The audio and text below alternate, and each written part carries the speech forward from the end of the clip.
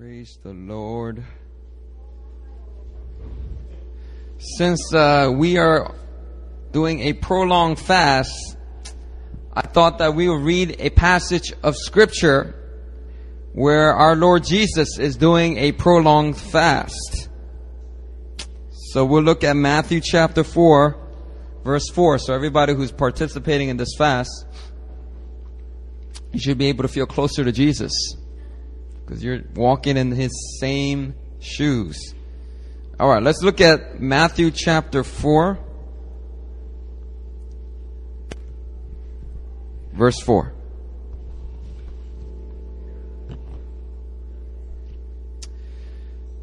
Oh, actually, we should flow into that, right? Let's start from verse 2, all right? And after fasting 40 days and 4 days. Are we even on our fourth day? What? Today's day 3? Okay, alright. Yeah. It feels like day 3. Okay. Alright. Let's try that again. After fasting 40 days and 40 nights, he was hungry. Seems like an understatement there. And the tempter came and said to him, "If you are the Son of God, command these stones to become loaves of bread." But he answered, "It is written, man shall not live by bread alone, but by every word that comes from the mouth of God." I want you to just stare at verse 4 there. I know it's a verse that is applicable to a time of fasting. It's a verse that we're all familiar with. But I want you to stare at it right now, because God's about to jump it off the page and make it alive in your heart. Jesus says, "Man shall not live by bread alone, but by every word that comes from the mouth of God." Hallelujah. By every word that comes from the mouth of God.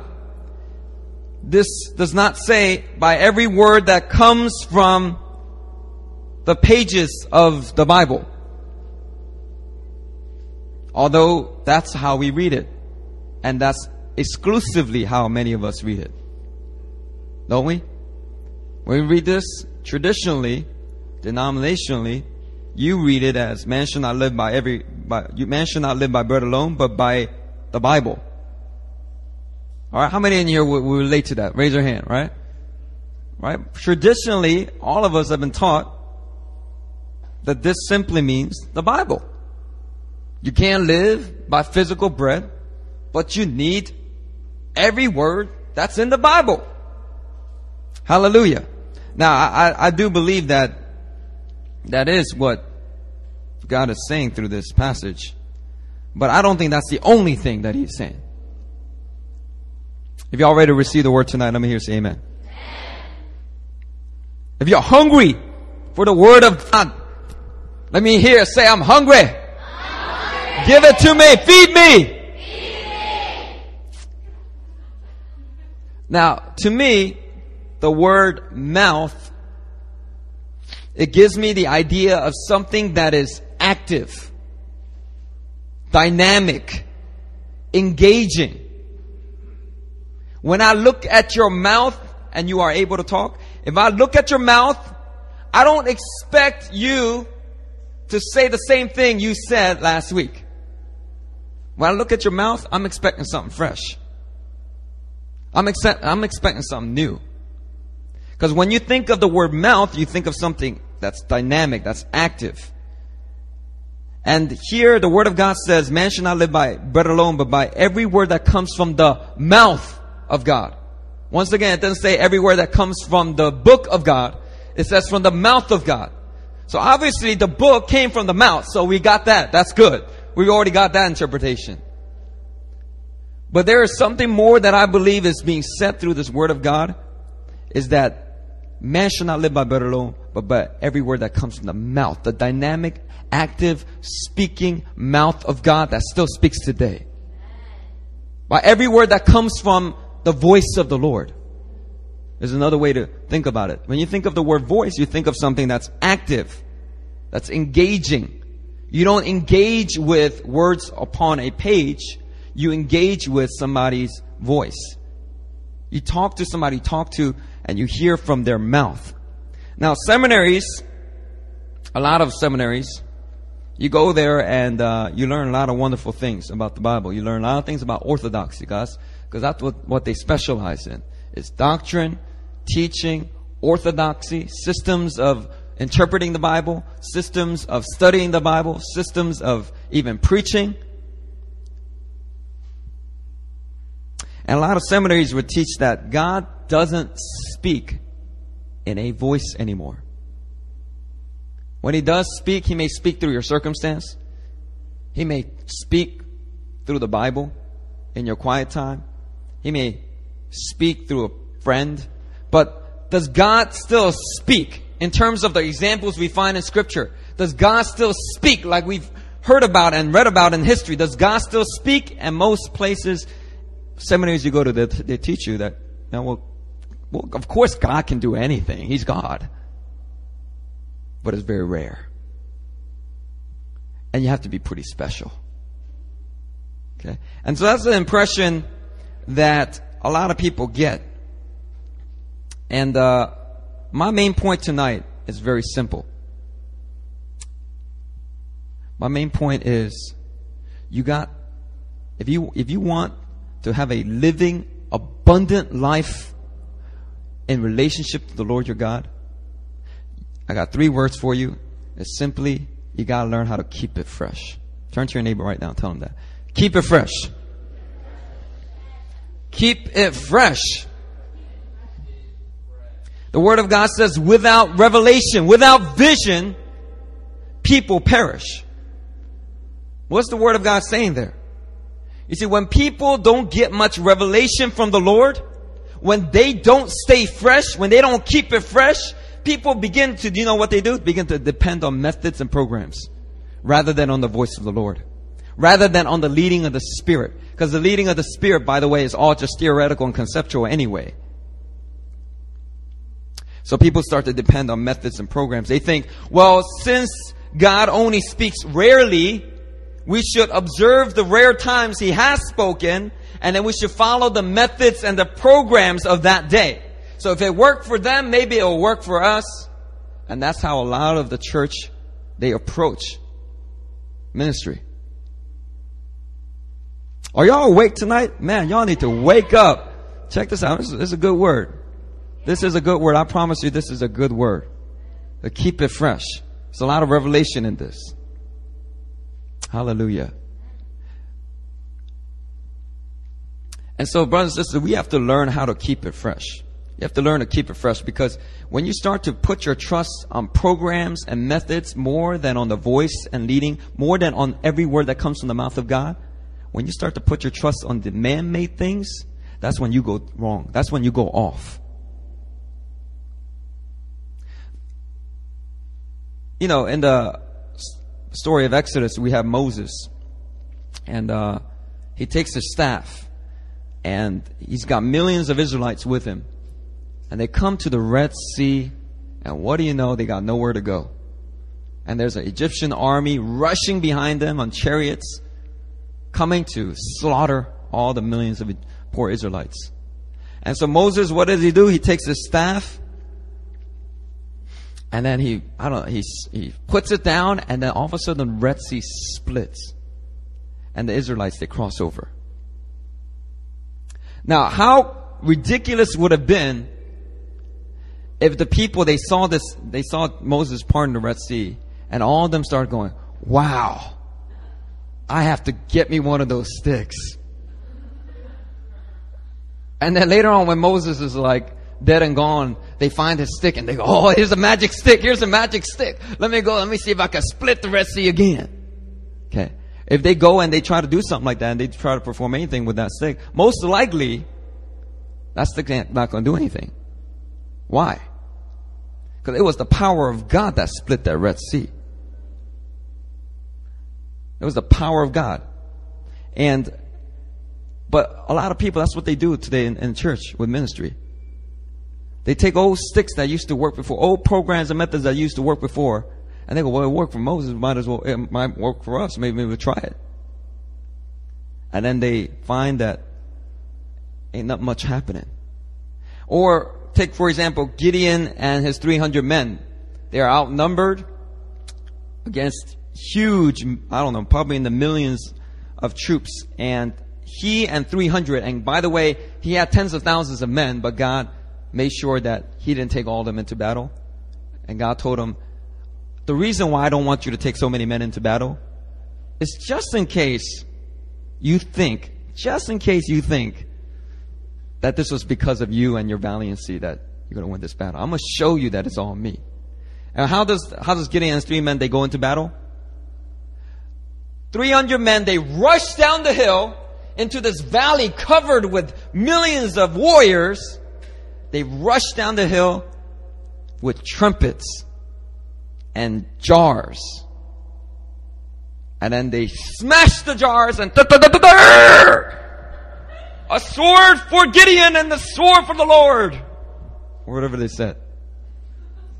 And what next thing you know, the whole valley, all the troops, they turn on each other. And then they have the victory over the Midianites. Now what if later on the Israelites are up against another army and they think, remember what Gideon did? Remember, we're kind of outnumbered here. Maybe we should try to do that. What if we try to implement what Gideon did? What would have happened? It would have resulted in complete failure. Why? Because once again, it was the power, it was the influence, it was the revelation, it was the moving of God within that valley that gave Gideon the victory, not the methods and the programs. Once again, you got David and Goliath. You know? What if the Israelite troops start to think, man, there's something magical about that rock method. We should start to employ that. We should train everybody in the rock method. And he said something before. Can we transcribe that and make everybody memorize it? Right? And they all memorize it. And they all go out with stones and say, you come against me with javelins and whatever David said, but I come against you in the name of the Lord Almighty. What would happen? All those troops, they would have gotten slaughtered. Why? Once again. All right. It was by obeying every word that came from the mouth of the Lord that David won the victory. It's because the anointing of God was already on him that the power of God showed up to give him the victory. It was not methods and programs. Now, when people believe that God doesn't speak anymore, when they start to believe that God doesn't move supernaturally anymore, the scriptures are not proof that God has spoken more than the scriptures become proof that God has stopped speaking. When people start to think, well, God doesn't speak supernaturally, doesn't move supernaturally, so that means that we have to depend on this book. This is what it's all about. It's all about the Bible. If you don't know the Bible, if it ain't in the Bible, then it ain't God. And then the Bible becomes, this should be proof that God has spoken and God probably still speaks. But the religious people take it as, look, this is our proof that God has stopped speaking. Everything he ever wanted to say, he said it in here. So you got to look through this if you want to hear the word of the mouth of the Lord. Now, religion wants to hold on to yesterday's methods and programs. But if you want revival, you got to learn how to keep it fresh, brothers and sisters. You got to learn how to live by every word that comes from the mouth of God today. Now, I believe in a very high view of Scripture. And I believe that any prophetic words that any prophet or any prophetically gifted person speaks, any prophetic words that are given today, they must be in submission to Scripture. Especially in terms of orthodoxy, in terms of right teaching, right doctrine. Every prophetic word's got to be in submission to Scripture. But when it comes to orthopraxy, which is right experience, or orthopathy. I always get this mixed up. Anyway, orthopathy, which is right experience, or is the other way. Orthopraxy, which is right application, right practice. when it comes to these things, I want to encourage you. You got to make room in your heart. Because God likes to keep it fresh. God is a God who likes to keep things fresh. You got to watch out, because God will do a sneak attack on you. He'll do one thing one way 2 years ago, and then he'll switch it up. Just when you start getting complacent and you start to lean on those methods, when you're supposed to be leaning and being led by the Spirit of God, just when God says, oh yeah, you're going to do that? I'm going to send you to Cambodia. Hallelujah. If you don't know the story, last year we went to Cambodia, and we have been seeing amazing signs and wonders and the fire of God falling. And when we go to the mission trips to Philippines and India, and then a big group of us, we went to Cambodia and we learned a hard lesson. When we started to depend on some of those methods that we had learned about, fire and praying for people and seeing, signs and wonders, God just switched it up and he just didn't do nothing. And it made me very uncomfortable during the whole trip. First of all, first I started to think there's something wrong with the team. And so I said, Lord, move upon their hearts, make them, convict their hearts and, whatever, get their hearts right. And I started rebuking the team. And then later on, when nothing changed, I thought maybe something was wrong with me. So then I started to confess and said, Lord, if there's any sin in my heart, if I'm not doing anything, if I'm missing something, let me know. And God just let us go through the whole trip with just seeing little trickles of his power. And when I came back, I just wrestled with that. I didn't even want to talk about it. Most people know I didn't even want to talk about it. People didn't even ask about Cambodia. That's the one trip you don't want to ask about. There's a lot of good fruit. There's a lot of love, and we show a lot of love to a lot of different villages. We toured we pretty much toured all of Cambodia. We went everywhere. And but yeah, when I came back from that trip, the Lord spoke to me through Bill Johnson. And Bill Johnson was just saying, this is just the nature of our God. When he shows you one way and you see amazing fruit and success, and then just as you start to get used to that, it just dries all up. Just so that you can get out of your complacency and not depend on the method and program or on the form, but you depend solely on the Holy Spirit. Because he'll switch it up on you. God keeps it fresh. God's a fresh king. He keeps it fresh. Hallelujah. And God is a God of creativity and innovation. I want you to just look around in this room right now. Just look at each other. Look at each other's faces. Look at each other's faces. How is it that no one in this room looks the same? Isn't that amazing? Isn't that amazing?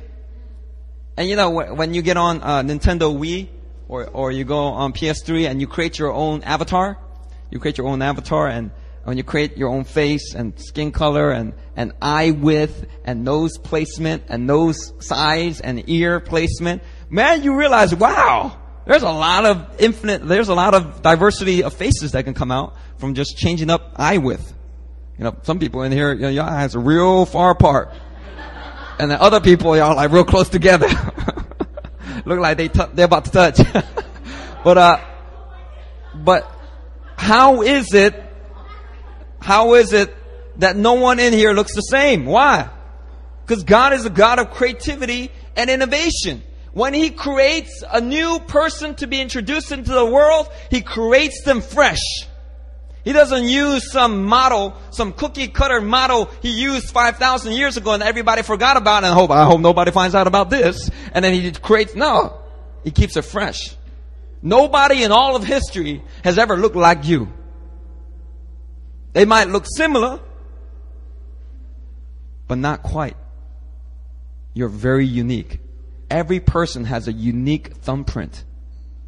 Why? Because God, man, he keeps it fresh. That's just his nature. When you look at each other, you can see the nature of God. God's a God of creativity, innovation. He keeps it fresh. And I believe God doesn't like doing the same thing the same way every single time. Somebody say, God is not predictable. God is not predictable. I mean, check this out. Now, I'm going to use that example later. Hallelujah. That's a good example. I'm going to use that later. God is not predictable. God is not predictable. And whenever man has tried to put God in a box, God loves to rip that box up, doesn't he? I don't know what your experience of God has been like. If you got God in your box still, let me tell you right now, get ready to let go of that box, because God's not going to stay in that box. God loves to just rip it all up. He likes to keep it fun. He likes to keep it fresh, because God is a fresh God. Think about just in this fast, y'all have been going out shopping for fruits and vegetables so that you can put it in your blender, right? You probably never shop for fruits and vegetables so much in your life, right?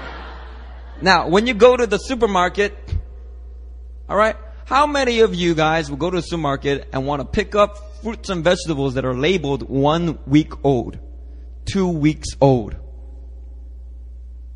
Or how about 3 weeks old, all right? Some old fruits and vegetables, you could tell it's shriveling up. The banana peel is all brown and spotted. The cucumber is all harmony and wrinkly, like it looks like in my fridge.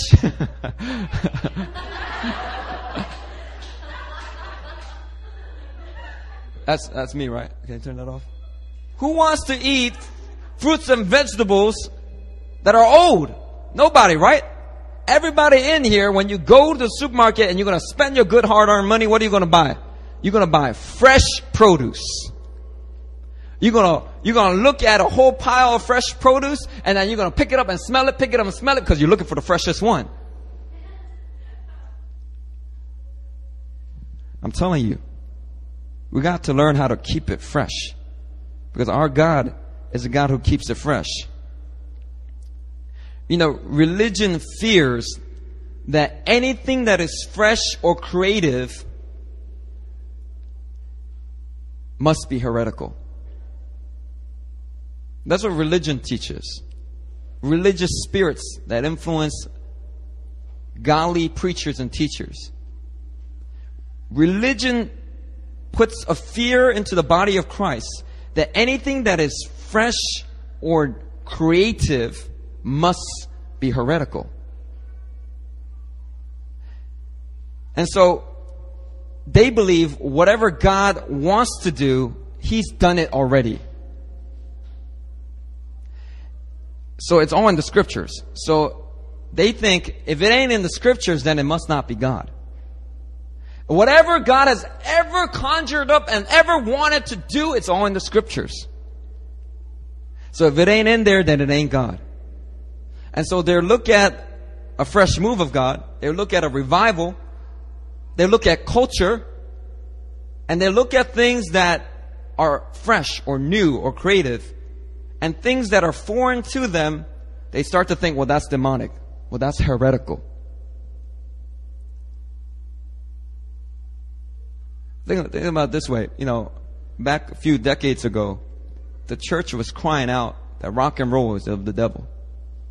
How many of y'all remember that, right? Rock and roll is the devil. Or maybe y'all too young, all right? People like about my age or older, we all remember, okay, about the 70s and 80s. I mean, and most rock and roll back then was kind of demonic, you know. There was a lot of like, you know, occultic type, you know, and I read Led Zeppelin, you know, it's very good, like rock and roll, but if you know the history of Led Zeppelin, you know what they used to do. They used to be in the back of the stage. They used to do all kinds of occultic practices before they go on the stage. And then Jimmy Page will get this amazing ability to play the guitar, play these amazing solos. And anyway, I mean, yeah, rock and roll could have appeared demonic, but there are so many people in church. There's some people in church that are still hung up on that. They still think rock and roll is demonic, just because it's fresh, because it's creative, because it's new.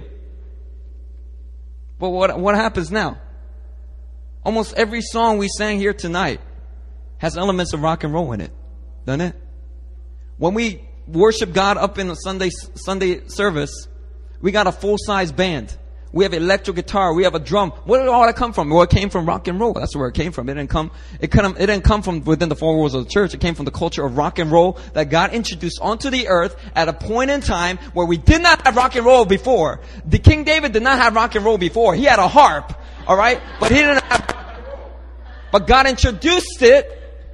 Why? It wasn't so Led Zeppelin could get millions of dollars. God introduced rock and roll onto the earth to bless the church. Church that God's doing something fresh and new. He wants to be praised. God wants fresh praise. Amen? I'm telling you, if you were able to travel back in time, every time period that you travel to, I bet you praise will not sound the same as the previous generation. Hallelujah. And you know what? 50 years from now, 40 years from now, when our children are praising God with a different kind of music genre, we might be tempted to say, man, hey. Come here, get with the good stuff. Hillsong. Mom, Hillsong is so 2010.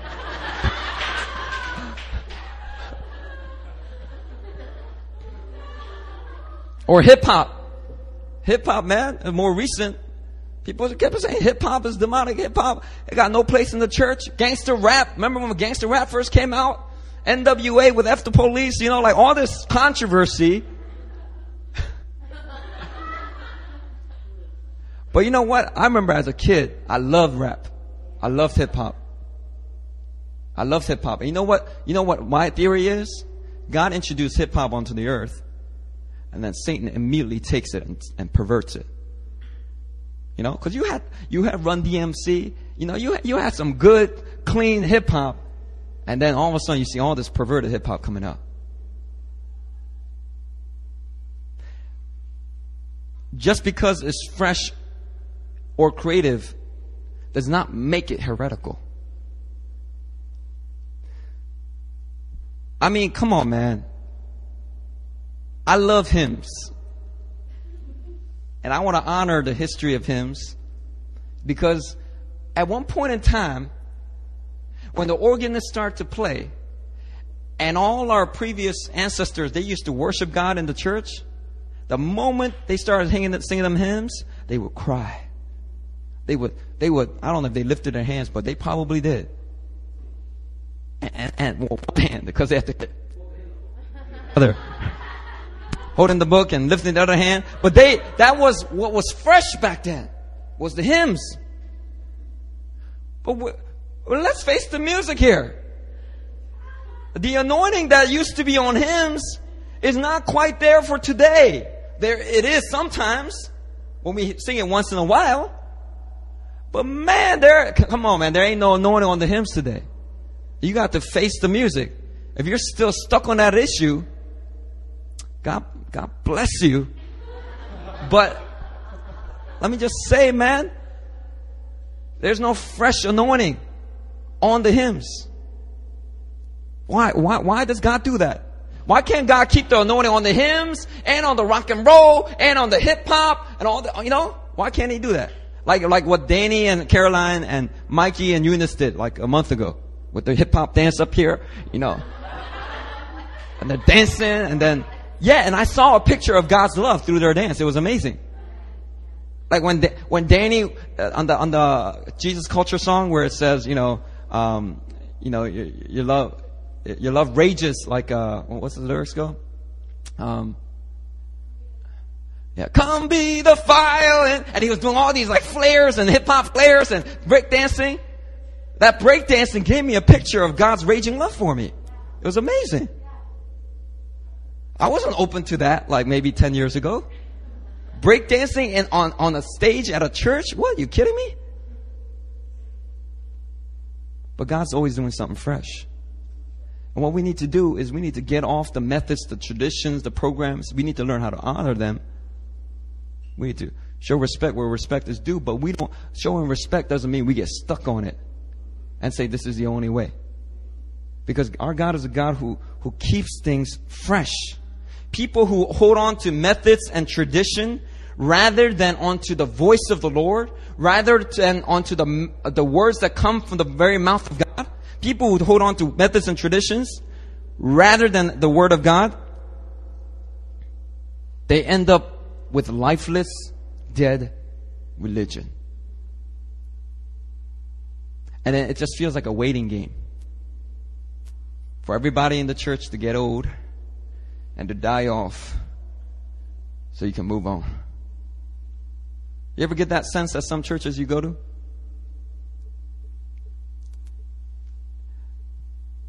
Now you look at the Methodist denomination. Now John Wesley was a man on fire. You want to talk about Denzel Washington, man on fire? Talk about John Wesley, man on fire. He will tell people, come put yourself on fire for God. And people will come watch you burn. John Wesley, man, he was a revivalist. He would go to, onto the fields, into the farms, and he would gather people. And he had these huge revivals. Supernatural power of God would show up. People get saved everywhere. People crying everywhere. But you look at the denomination that bears his name, a lot of the denominations that bears his name, and with all due respect to these denominations for the rich traditions, but you can tell, man, the same spirit that was on John Wesley left those denominations generations ago. Why? Because those denominations, they got obsessed with everything that was John Wesley, his programs, his methods, his approaches, rather than keeping it fresh with the Spirit of God.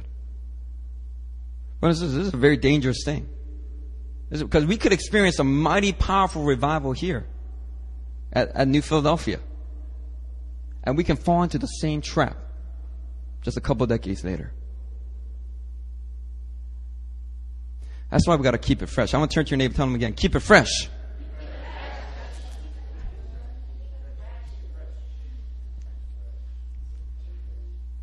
So, there's a few ways we can keep it fresh.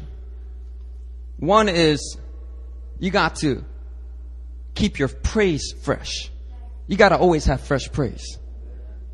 Why do we sing every week? Well, it's because we got to offer up to God the sacrifice of praise.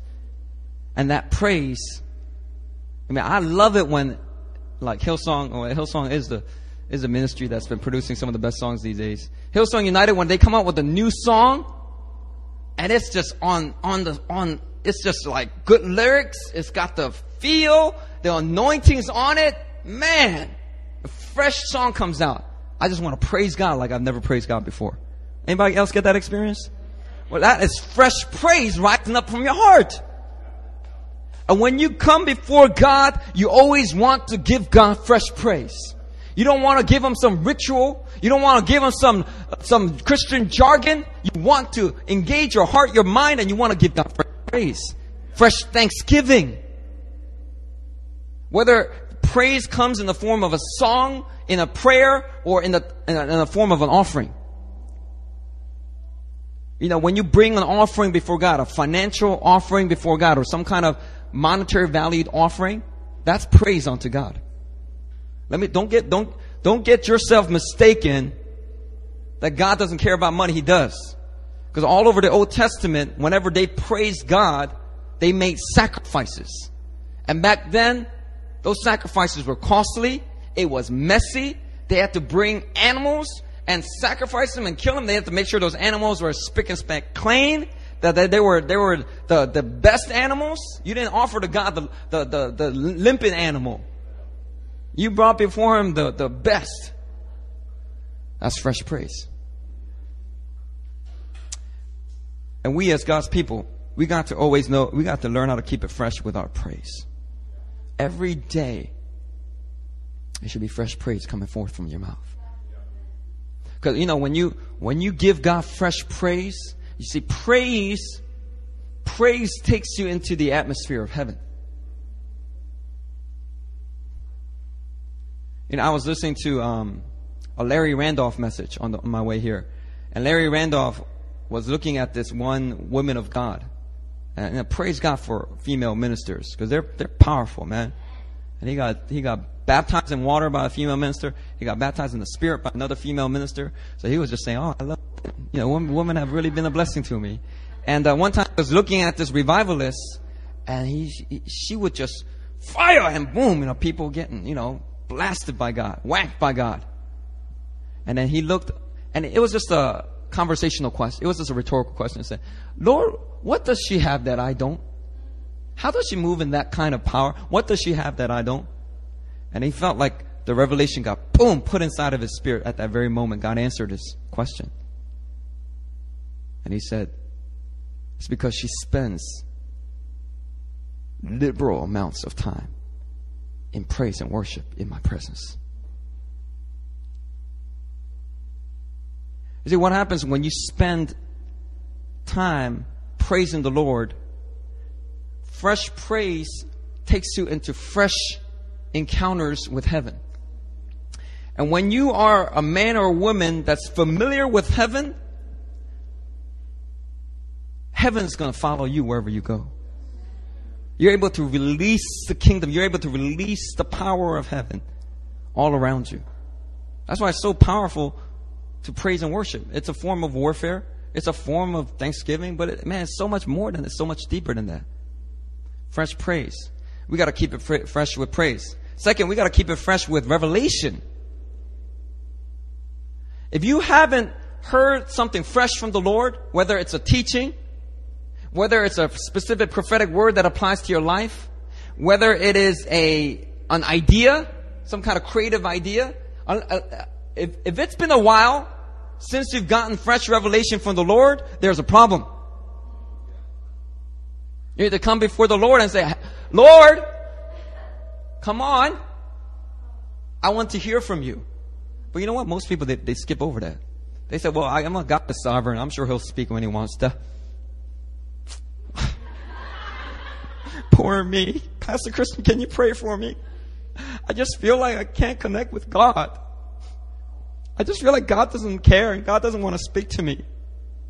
Well, the self-pity doesn't move the resources of heaven.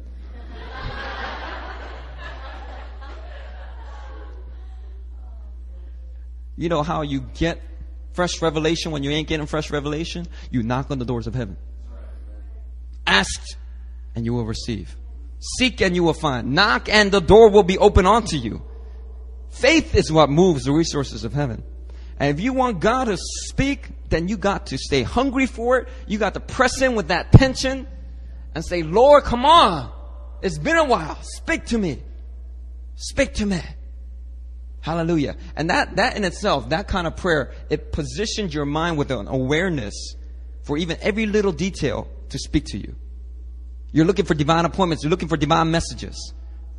When you're hungry, it heightens your awareness to hear revelation from God. But when you're not hungry, God can speak all he wants, and he just doesn't want to speak to me. That was weird. He doesn't want to speak to me. And when God speaks, it's just some weird incident. Come on, people of God. We need to keep it fresh with revelation. This has got to be the norm. And if it ain't the norm, you got to reject whatever status quo you've been living in. Disallow that. Say, God, this is not good. Without revelation, without vision, your people perish. Lord, I want to stay the course. I got big assignments ahead of me. I need you to speak to me. I need to live not by bread alone, not just even by the book alone, but I need every word that comes from your mouth, oh God. Whether you speak it through the scripture, you speak it through somebody else, you speak it through circumstance, you speak it through a prophetic word, you speak it through a dream, a vision, you speak it, Lord. But I got to hear from you, Lord. This relationship ain't gonna work if you ain't speaking. I need to hear from you, Lord. You got to keep it fresh with revelation. Another way you got to keep it fresh, you got to keep the fresh fire. Let me talk to you something about the fire. Because our church is all about the fire here, right? And we've experienced a supernatural fire. But so many times I see people, they don't know how to keep it fresh.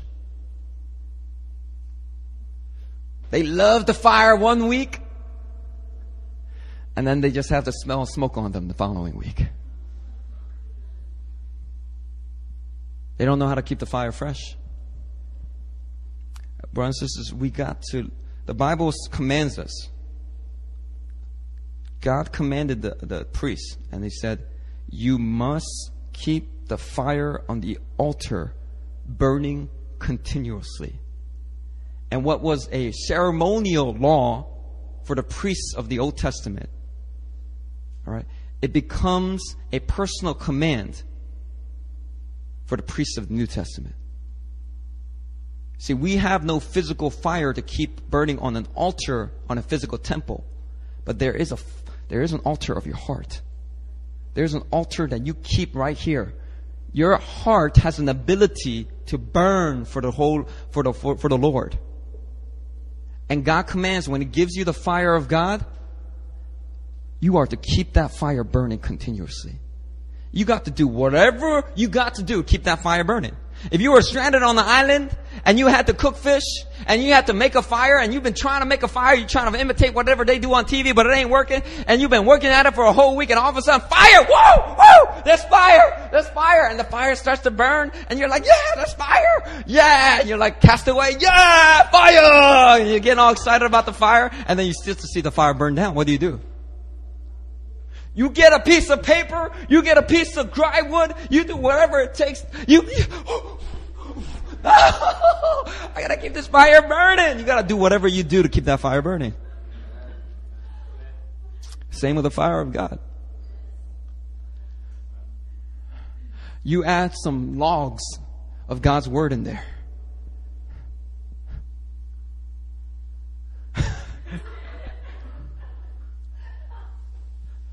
You go get a prophetic word from a man of God, a woman of God, prophetic minister. You get an impartation. You go listen to podcasts. You know, Chris Valentin said something real convicting to me the other day. He was preaching and he's teaching and he's saying that if the only time you get fed is once a week, that is a sign of a dysfunctional relationship. So many Christians, they go around saying, I don't get fed in my church. Therefore, I don't get fed. Because that's the only place I get fed. I don't get fed at my church. I can't keep going there.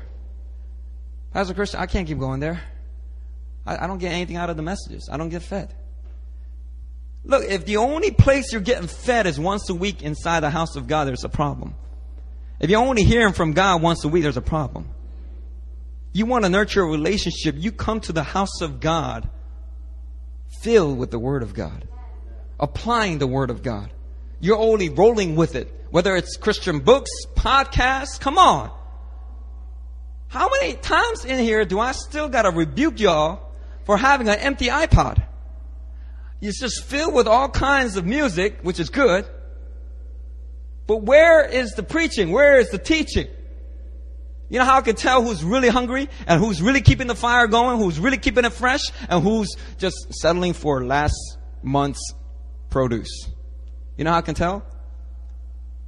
They message me. What are the podcasts you listen to, Pastor Christian? And I sometimes have to be like, man, you can't handle what I got. I don't know if I could recommend some of this stuff. I don't know, you can't digest this yet. Then you're gonna choke on it. Let me give you some milk. Here, go listen to this guy. He's pretty digestible. No, but I see that hunger. I see the hunger. But you know, a lot of people, man, other people, they don't know how to keep the fire fresh, and they just let it trickle down to a kindle.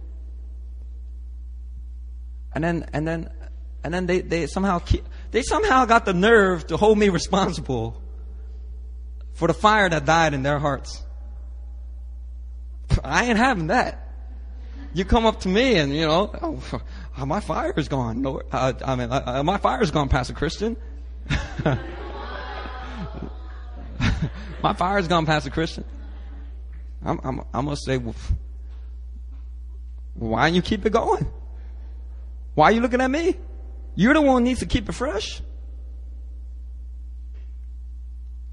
You know, when I watch professional sports like the NFL, you know what's exciting every year about the NFL? There's fresh fire for football. Don't you find that amazing? I mean, they've been doing this for so many years. But every year the fans get really passionate.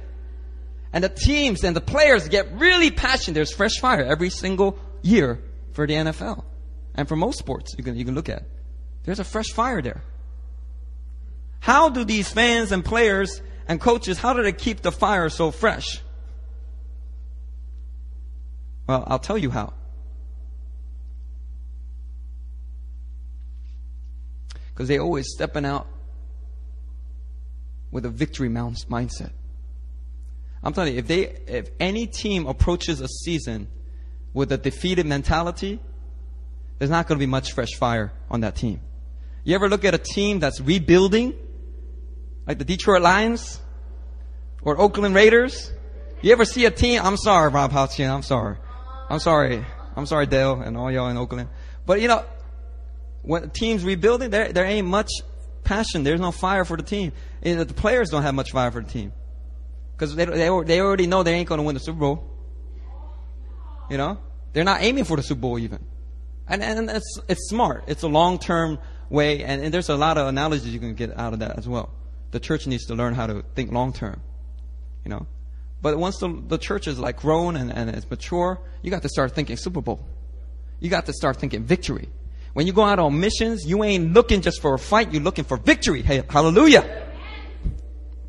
That's how you get the fresh fire on your team and in your church, is you continue to go out for victory. You continue to adapt to personnel changes. Injuries. John Michael got injured.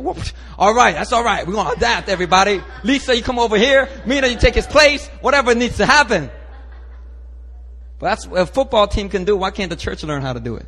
Why is somebody drops out and the whole church is like defeated? The praise leader drops out. The star quarterback, I guess, right? And the whole team thinks, oh, there ain't no hope here. Nah, brothers and sisters, you see a good team, you see like New England Patriots, they could lose some of their star players to injury, to trades, whatever. They keep it fresh. They keep that fresh fire every single year. They learn to adapt. And that's what we need to do. We need to learn how to adapt. Hallelujah. You got to keep it fresh with the fire of God.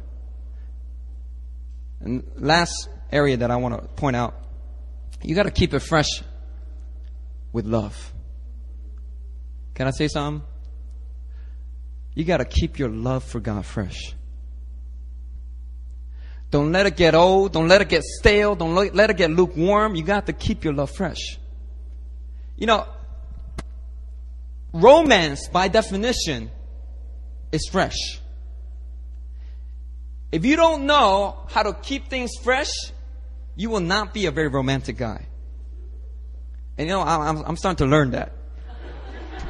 I'm starting to learn that. As I've been married now for almost 2 years, I noticed that the things that made Aaron go, just maybe a year and a half ago, I repeat it, and it does not have the same effect. There's no romance to it. Why? Because the love has got to be fresh. The love has got to be fresh, brothers and sisters. And I'm telling you right now, we are in a romance with God. And we forget that. We forget that we're in a romance with God. And oftentimes we're so busy getting romanced, we forget that God loves a little romance too. He loves it when you keep your love for Him fresh. The Bible says, find out what pleases the Lord and go do it. And Brother Michael used to pound that passage, that scripture into my head all the time.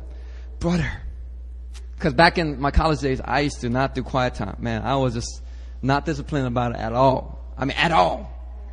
But when I would have the quiet time, I would make it up.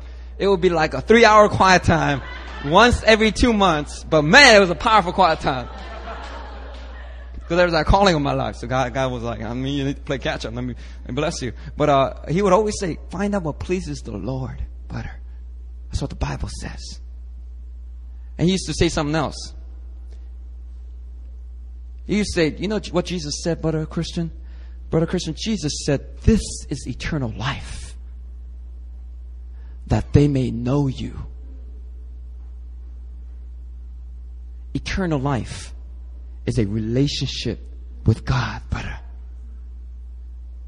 Don't ever get it mixed up with service or whatever else you're doing for Him. Eternal life is a living relationship with God. Brothers and sisters, we got to learn how to keep our love for God fresh. You got to think of it like a river.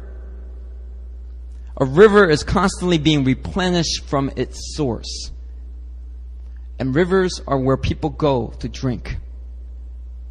People don't drink from ponds normally, or from creeks, or from marshes and nasty water like that.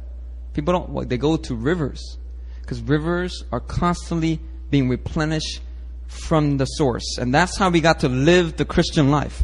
We have got to keep it fresh in every area of our lives. And we got to hear from God. And we got to connect with God. We got to experience God. Experience is not just incidental. Experience is central to the Christian life.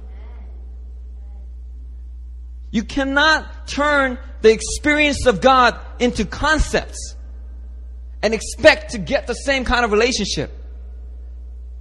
God is to be experienced. He wants you to experience Him. We got to experience the manifest, undeniable presence of God on an ongoing manner, or inside something will die. Yeah, there are emotional roller coasters, but guess what? It sure feels good when you're on top. And as you mature, those roller coaster rides don't get so up and down. It stays up and a little down, up a little less down, up a little, and we up into heaven. Hallelujah. Tired of that argument. Well, I don't want to get all emotional. I don't want to have an emotional roller coaster. I don't want to go to this retreat. And I've been there, done that. I don't want that kind of experience with God. Korea, Emmaus kids. Korea, is this big emotional up, the spiritual high, and then I came home. And God just was not the same. No, brothers and sisters, the same God you're experiencing here in Korea is the same God that will accompany you back home. It's the same God that would use you like He's using Emily Swen, like He's using Rona Bab, like He's using, who else did I read the email from the other day? Joanna, hallelujah, from USC. God will use you college students. You guys are some of our best missionaries. You know why? One, because you're young and sharp. Your mind is still moldable, teachable. Some of these old folks in here, it takes a longer time to teach them some of the stuff, same stuff. You soak it up like a sponge. And then you know what? And then you love the fire, and then you go back home and you're ready to apply it right away because you got that kind of recklessness inside you. You got that wild stallion spirit of youth. God loves that. God loves that. And you know what? You don't have a choice. Most of you have to go back home. Many of us, we can choose whether to go on the missions field or go back home or something. You don't have a choice. You get sent no matter what. And as you get sent, God tells you, I had this plan for you all along. I'm going to use you in amazing ways that will blow your mind. I remember there's a girl named Sylvia that used to be with our prayer team. 2 weeks after she got back to a very liberal, spirited campus, college campus back in the States. I won't name which campus. Within 2 weeks, she sent us an email and said that she laid hands on some older lady that was struggling with her faith or something. And the moment she laid hands on the lady just fell back under the power of God. Started shaking, manifesting. She got filled with the Holy Spirit. Sylvia wasn't even expecting that. Hallelujah. Brothers and sisters, the experience of God is not just incidental. It's not irrelevant. It's got to be central to our Christian walk. If we want to relate to God, we must go beyond information to intimacy. The experience of God, you got to go from explanations to experience. The Bible says God is spirit, and His worshipers must what? Worship in spirit and in truth. Not in concepts and in doctrines. Not just in information. His worshipers must worship in spirit and in truth. You were created to experience God. It's in your nature. Satan's trying to convince you otherwise. But it's in your nature. Hallelujah. I want Aaron for this last point right here. I'm going to go over one more point before Aaron comes back. Is that all right? You know, a lot of people, they look at the revivals going on the earth, and they look at some of these charismatic movements, and they say things like, man, look at this, man, look at all these people shaking, look at all these people laughing in the middle of your message. This is all off. Look at all these manifestations, man. They just doesn't look like God. God is a God of order, the Bible says. Y'all is just off. Well, let me submit to you. Don't you think there's something off when churches today put all their emphasis on a Bible that the early church did not have? And then they completely ignore, criticize the supernatural power of the Spirit that they did have? Who's the one that's off? And because we have both the power and the Bible now, we'll be held up to even a higher accountability. But who's the one that is off? We're experiencing God here. It might look a little messy, but we are experiencing God. And we got to stop being so afraid to experience God. You know, our sister Krista was here this past weekend, and she is such a fresh breath of air. I just love Krista. I think she had some training at Toronto Airport Church, and she was out here in Jeonju, so she could only come out on certain weekends. And Tanya had brought a few girls that were kind of escaped the sex industry up in Ulsan. And she had brought them to Itaewon. And she was so excited that we could maybe perhaps pray for them and stuff. And so, as I was going to approach these girls, I was thinking, Lord, how am I going to pray for them? And the Lord said, don't worry, open heaven, baby, open heaven. Just open up heaven, I'll show up. I said, all right, Lord. And the Lord put on my heart, grab Krista. Grab Krista. So I said, hey, Krista, hey, we're going to pray for some girls here. You want to join us? And she's like, yeah, thanks so much. I'm so excited. And so she comes and we pair up together and we pray for this one girl, this Filipino girl. And we pray for her, and I prayed this awesome prayer. But there was no sign of emotion on her face. You know, and I just wanted to see her like shed one tear at least. To see that God was touching her heart. But you know, I didn't have to, but you know. But then Krista had prayed, I had prayed, and there was nothing. And then the other girls were praying for another girl. That Filipino girl was, oh! I was like, Lord, I want some of that here. And then Krista just look at this Filipino girl. She's only about 23 years old. And she's 3 months pregnant. And she's from Davao, an area that we had sent our missions team to a year ago. And she's here by herself. And Krista just started to speak to her out of the heart of the Father. Like Rob Hodgkin kind of trained us. She just kept saying, you know, God really loves you. God loves you so much. And she said it about maybe 3 or 4 times. And all of a sudden, this girl, she breaks. And she just starts to weep. And then Krista gets more specific words. And just speaks it out. And she just gets more and more. And then I get words, and I say this and this, and can I pray about your visa and your job? And that hits her even more, and she starts crying more. And I was just like, wow. This is what it's all about. I had never experienced something like that. I mean, I pray for a lot of different people. I never got to pray for somebody coming out of a brothel, trying to escape the sex industry. And man, God just showed up with fresh love, fresh revelation, and just touched their heart.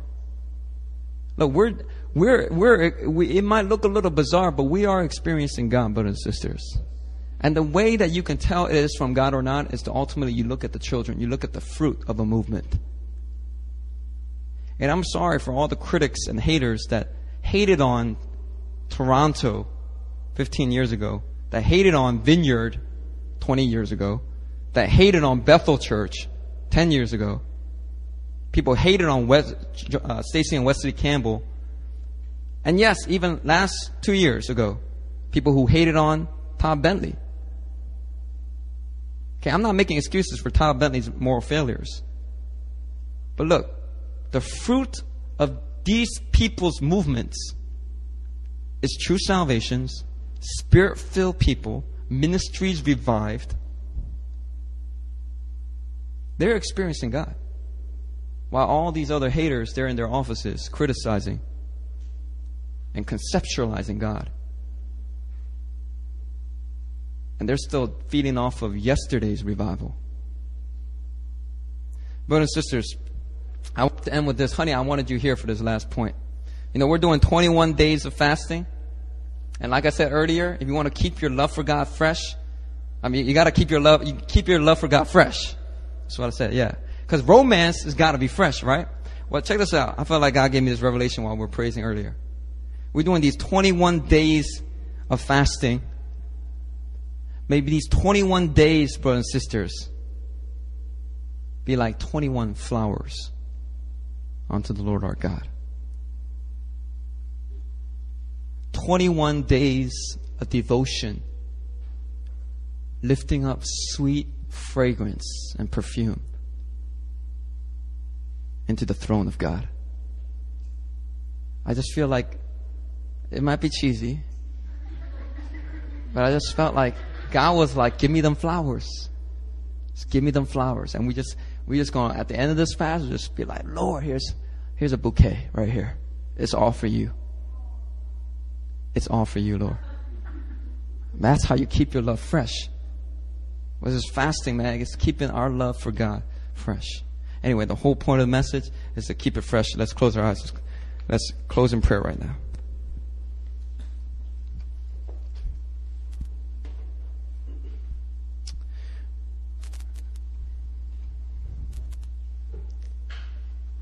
I want you to hit any one of those 4 points. And there could be other areas that you've thought of yourself. But whether it's your praise and worship life has become quite dead lately and become routine, has become ritualistic, has become religious.